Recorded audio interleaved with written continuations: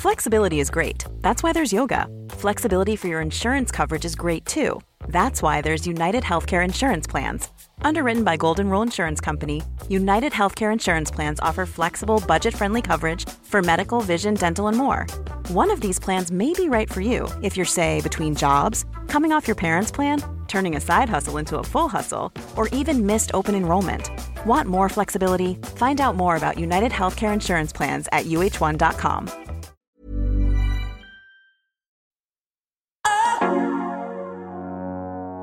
Hur skulle jag definiera kärlek? Och liksom så här, om man skulle förenkla det hela, så skulle jag säga att det är en smärtfri uppoffring.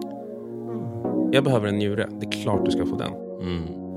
Ta båda. Jag kan det. It's fine. Alltså, så här, att det är det jag tänker att kärlek när den är som renast.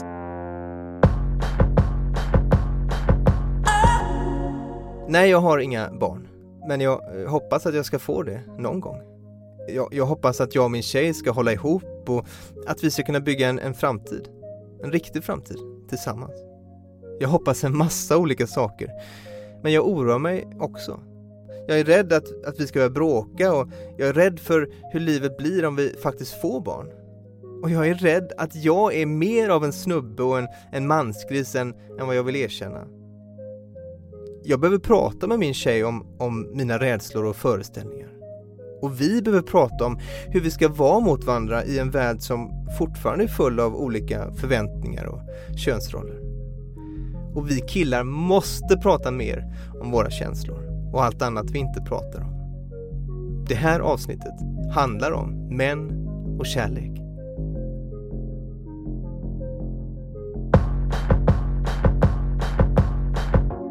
Jag heter Ida Östensson.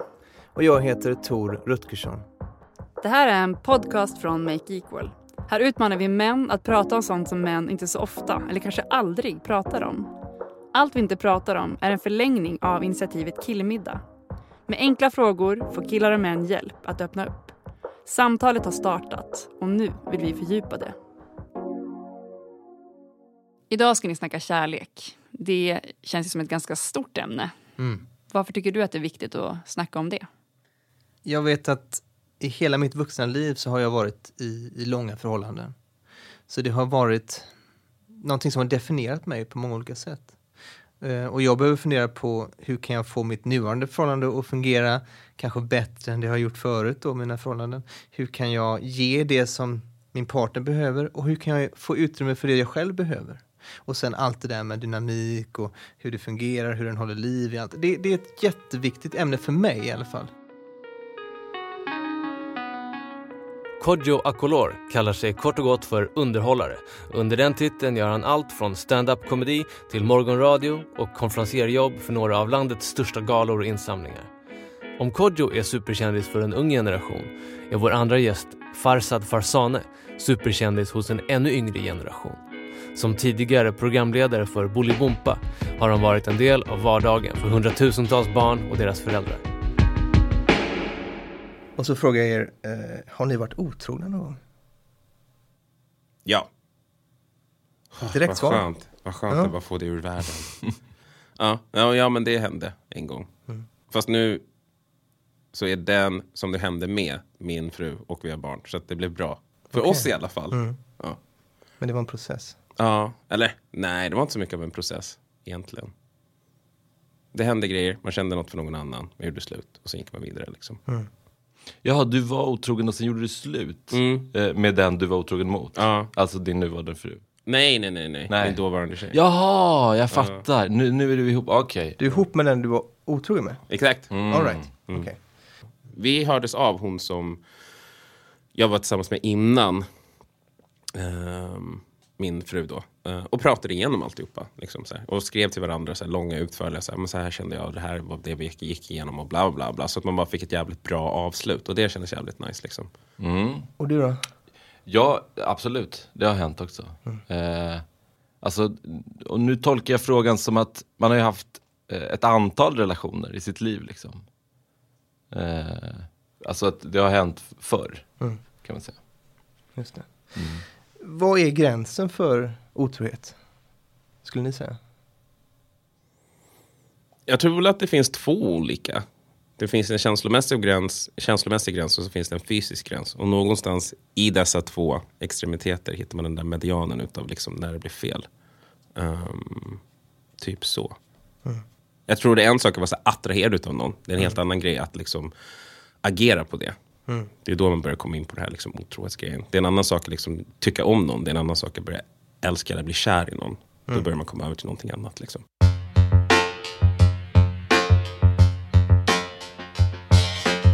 Dels så är det ju individuellt. Alltså det finns ju relationer där man inte ens tycker att det finns något problem med att man kanske håller på lite utanför liksom sin relation. Men sen är det också att jag tänkt, och det här är något som jag tänkt på mycket på senare tid, att det här med när man blir ihop med någon så finns det ju någon slags oskriven regel att man inte ska vara med någon annan. Och men man pratar ju inte så mycket om det. Man blir ihop. Och sen ska man veta exakt vad det är som gäller. Och sen så förväntar man sig att det ska bli liksom helt... Att alla ska kunna det där regelverket. Och att allas regelverk ska vara likadana. Och att det ska funka helt toppen liksom. Men i själva verket, det är ju så konstigt. För när vi ingår andra typer av avtal, då pratar vi jättemycket. Vad är det som gäller? Varför? Hur känner du? Men här förväntas man liksom så här, men alla vet exakt vad som gäller. Men nu är ni båda i stabila relationer då. Har det alltid varit så att det varit ganska långa relationer? Har ni också haft korta liksom... Jag har aldrig haft långa relationer innan. Okej, så det är den första som... Ja, alltså jag tror att jag och Lisa har varit ihop i 10-11 år. Innan det tror jag mitt rekord var typ knappt 1 år. Ja, det här är mitt längsta. Jag tror att jag hade lite som förutsatt där. Jag tror det var halvårsvis. Men sen träffades vi. Och vi hade ju bara ett uppehåll. Men annars har det ju varit typ 11 år. Så vi har varit tillsammans. Så att jag vet inte, det är väl långt. Känner att det var något annorlunda? Eller liksom någonting ni gjorde annorlunda för att det skulle bli så? Kontra de här kortare då? Ja, vi fick barn. Det gjorde nog en hel del. Men sen, alltså jag upplever också att de här 11 åren är ju på ett sätt inte en relation. Alltså det är ju ett pärlband av olika relationer vi har haft. För att det är ju olika faser. Alltså när jag träffade Lisa var jag 22 år gammal. Jag var ju fan ett barn alltså. Och idag är jag 33. Alltså det har hänt jättemycket, i alla fall med mig. Så att... Det låter ganska spännande att det är... Du blir olika, hon blir olika, ni har olika relationer i relationen. Ja, vi är superolika. Vi kan prata om ibland om så här konflikter vi hade i början av vår relation. Och man slås av hur annorlunda man tänker idag. Jag är gift med Lisa. Sen, vi har varit ihop i 11 år. Men vi gifte oss för kanske 5 år sedan. Levde ni i synd i 6 år? Jesus Christ. Okej. Ja, men exakt. Vi har 3 barn tillsammans. Oj! Men när jag träffade Lisa så hade hon en dotter som var 2 då. Och som då är 12 idag. Och så har vi 2 gemensamma barn som är 9 och 7. Vi bor ihop. Och vi har min bonusdotter då, som jag kallar henne. Har vi varannan vecka, rakt av. Okej. Ja, det är mycket att stå i, säga. Men det är liksom... Det är många individer inblandade. Inga husdjur? Inga husdjur. Nej. Ja, det är faktiskt... Alltså, jag skulle säga att det inte är så jättemycket att stå i. För att de är så pass stora nu. För några år sedan var det jättemycket. Men nu klarar de så många fler saker själva. Gud, vad skönt. Ja.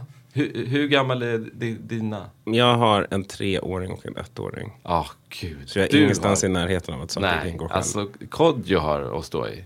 Men, typ. Ja. Typ. Men du har dem inte själv då? Nej, jag har dem med min fru. Det var hon som liksom tryckte ut dem. Jag var med och liksom, jag var en del av skapande processen, men inte den största delen. Min son har en grej där, varje morgon när han vaknar så säger han så här, så viskar han ut där så här, Daddy, jag älskar dig. Och så försöker han putta ut mig från sängen. Så här. Nu går vi, men just den där lilla så här, bara, Daddy, jag älskar dig. Man bara, jag älskar dig också. Och så är han så här, okej, nu, gå. Det är för tungt, flytta på dig. Man bara, okej. Allt vi inte pratar om är en satsning från Make Equal i samarbete med Studiefrämjandet och med IOGT-NTO, Acast, Bonnier Bookery och Månpocket. Vill du veta mer och ordna egna killmiddagar? På alltviintepratarom.se kan du läsa mer. Håll också utkik efter vår bok med intervjuer och samtalsguider. Den finns som pocket, ljudbok och e-bok.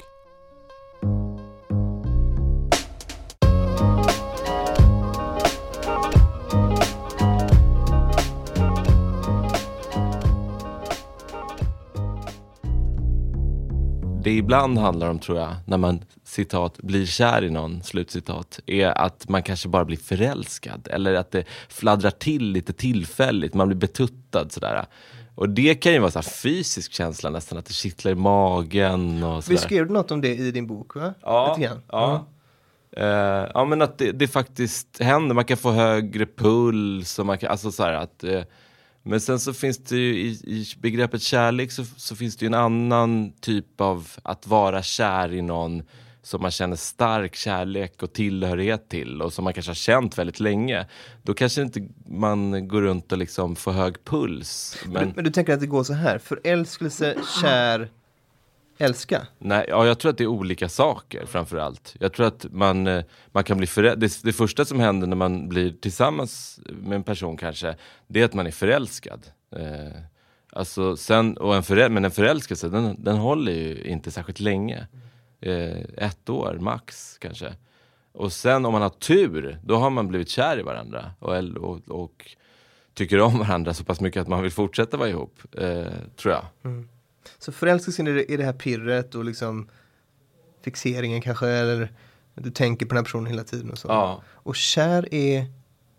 Men jag skulle säga, så här, jag höll på att fundera på det du sa, och jag skulle nog säga liksom att så här, om man ska ta de här 3 faserna så är ju kär det här liksom ouppnåeliga, det som man liksom inte kan ta på. När liksom du ser någon och ni pratar och ni tittar lite för länge i varandras ögon och det liksom händer någonting i kroppen. Och sen en förälskelse när man har gått över till det fysiska, och du vet, det räcker med att sen ni kommer åt varandras händer så måste ni bara vara på varandra. Man måste ta på varandra, känna varandra hela tiden. Och sen är älskandet det där lugnet efter stormen, där det finns en trygghet, det finns fortfarande en attraktion, men inte den där raw, utan det är, så här, det är en skön. Så här, man kan fortfarande komma dit och vara där, men man är inte där lika mycket som man var initialt. Och det är fine. Jag tror liksom, jag skulle säga liksom att vi höll på att fundera på vägen hit, så här, hur skulle jag definiera kärlek, och liksom, så här, om man skulle förenkla det hela, så skulle jag säga att det är en smärtfri uppoffring. Jag behöver en njure, det är klart du ska få den. Så här, annars kommer jag dö. Ja, men så här, det är klart, ta båda. Jag kan dö, it's fine. Alltså, så här, att det är det jag tänker, att kärlek när den är som renast i sin bästa form, så är det liksom det är en smärtfri uppoffring. Det är den självklaraste uppoffringen, och du är beredd att göra den alla gånger för den här personen. Men ibland snackar vi om att vi har liksom en viss typ, alltså vi gillar en viss typ av tjej eller kille eller människor. Är det så för er? Har ni en typ? Min fru är min typ. Förstår du? Nej men det jag har lärt mig nu, måste jag nog säga, i och med att jag tror att det här, jag är övertygad om att vi kommer vara tillsammans tills vi dör. Fattar du det? Är att det handlar inte om att hitta den perfekta personen för mig. Eller min definition skulle vara så att den perfekta personen är inte den som matchar dig och allt, utan den som kompletterar dig i allt.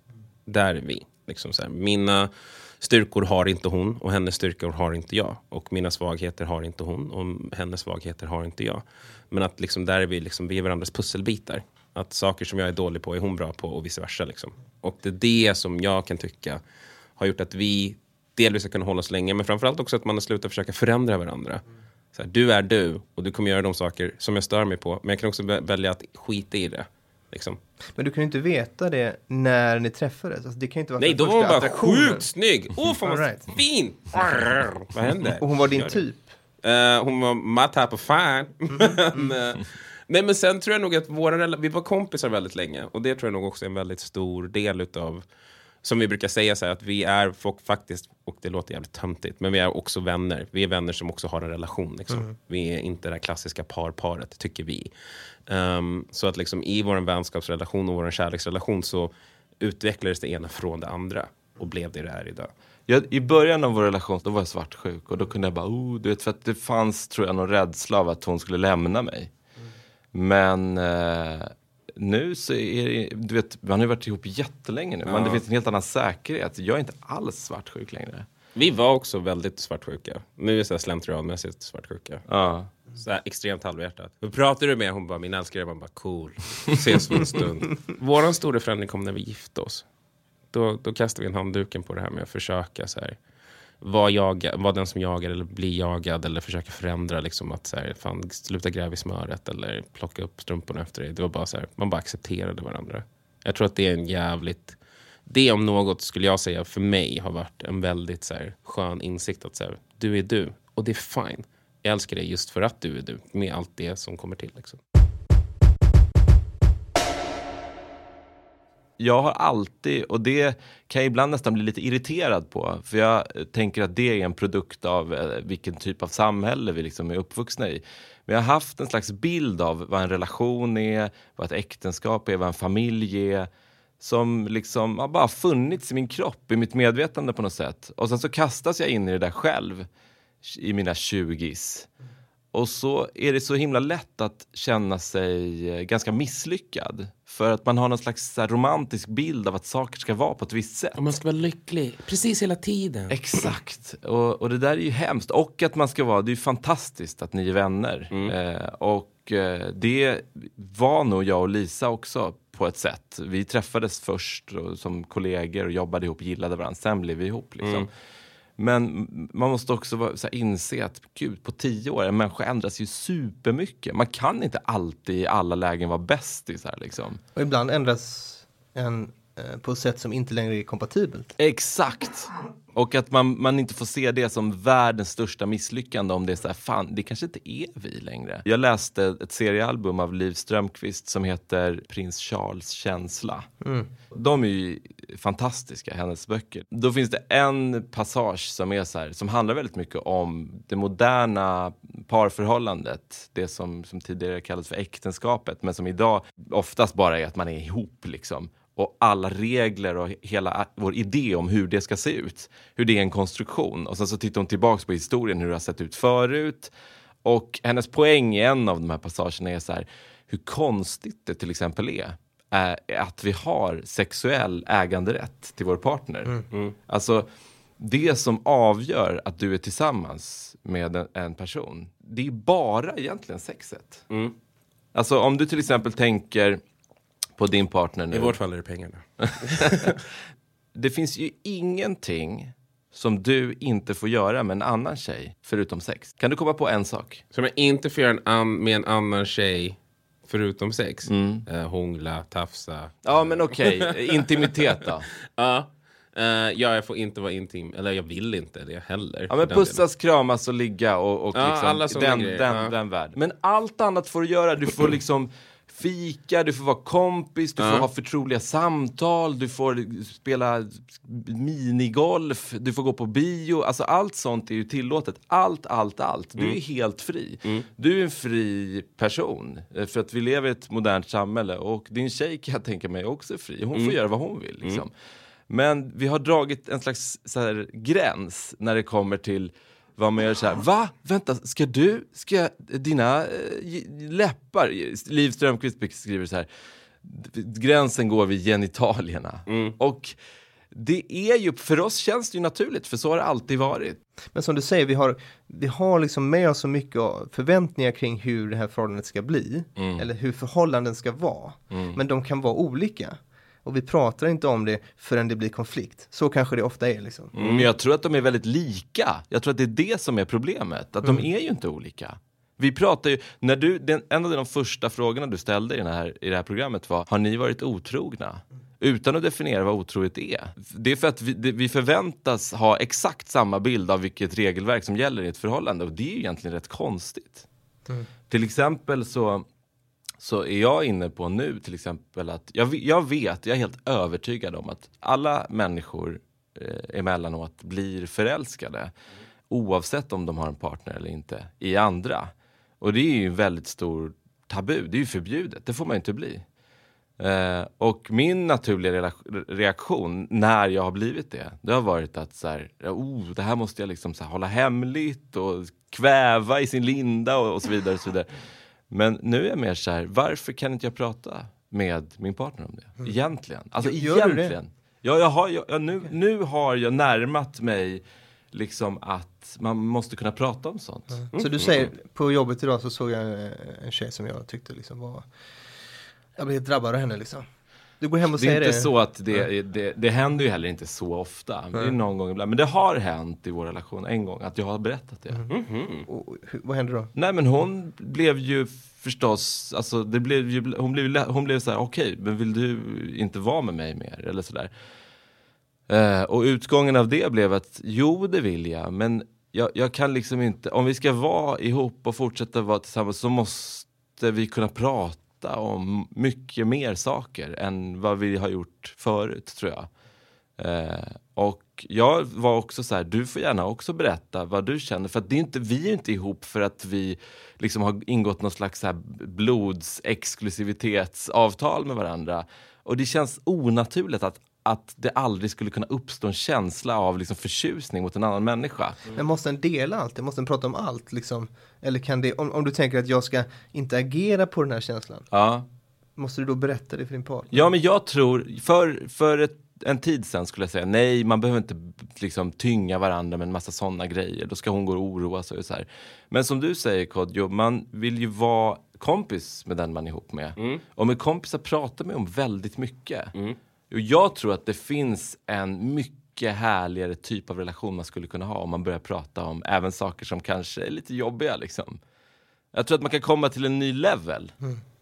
Men sen också så här, bara våga prata om svåra ämnen kan ju vara något som man inte gör i många relationer liksom. Jag vet att jag är en sån som inte vill dela med mig av mina problem för att det är mina problem liksom. Men jag tror nog att så här, kan man prata om allt så blir man ju bara stark av det. Det är också en sån här, det som inte dödar, härdar. Ni får gärna berätta för lyssnarna var de kan följa er i sociala medier eller följa er i radio eller vad det nu kan vara. Farre heter jag på Instagram. Jag heter Kodjo Akolor. Jag finns överallt alltså. Shit. Det är svårt om ni inte följer mig så förstår jag inte att ni inte har redan gjort det. I'm sorry, but it's on you, it's not me.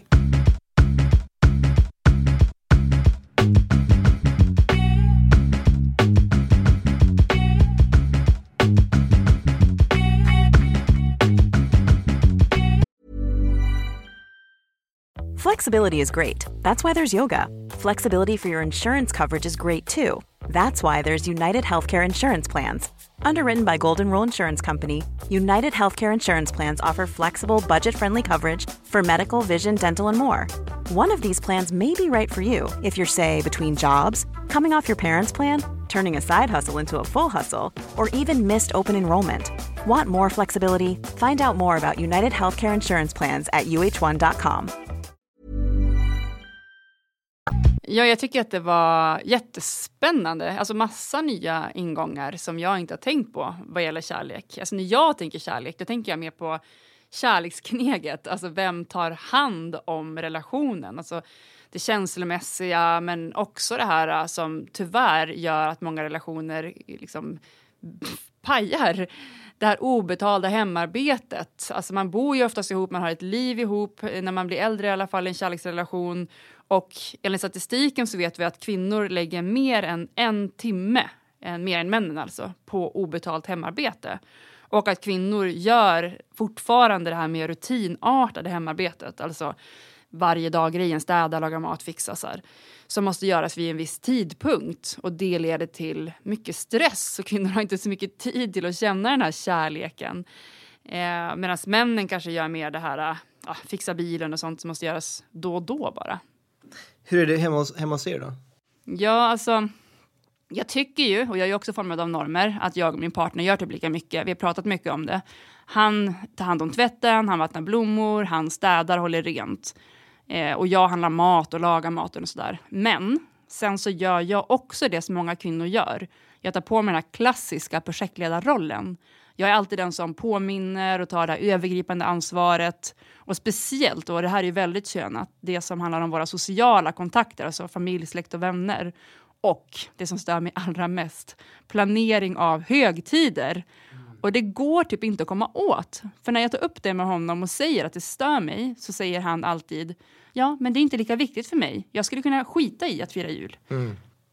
Det är lite den här nivån av renlighet passar mig i hemmet. Om du vill att det ska vara ännu mer rent, så är ju det ditt problem. Ja, i och för sig. Den använder ju han, liksom jag mot honom mer. Så lite omvänt finns det väl också. Tänker mig. Jag känner ofta att det är så här att det går att pyssla och diska och fixa varje dag. Men sen kommer de här, nu ska vi spendera halva dagen med att städa. Och då är det lite mer värderat än det här som kanske sker hela tiden men ingen ser. Ja, där vann min kille till poäng.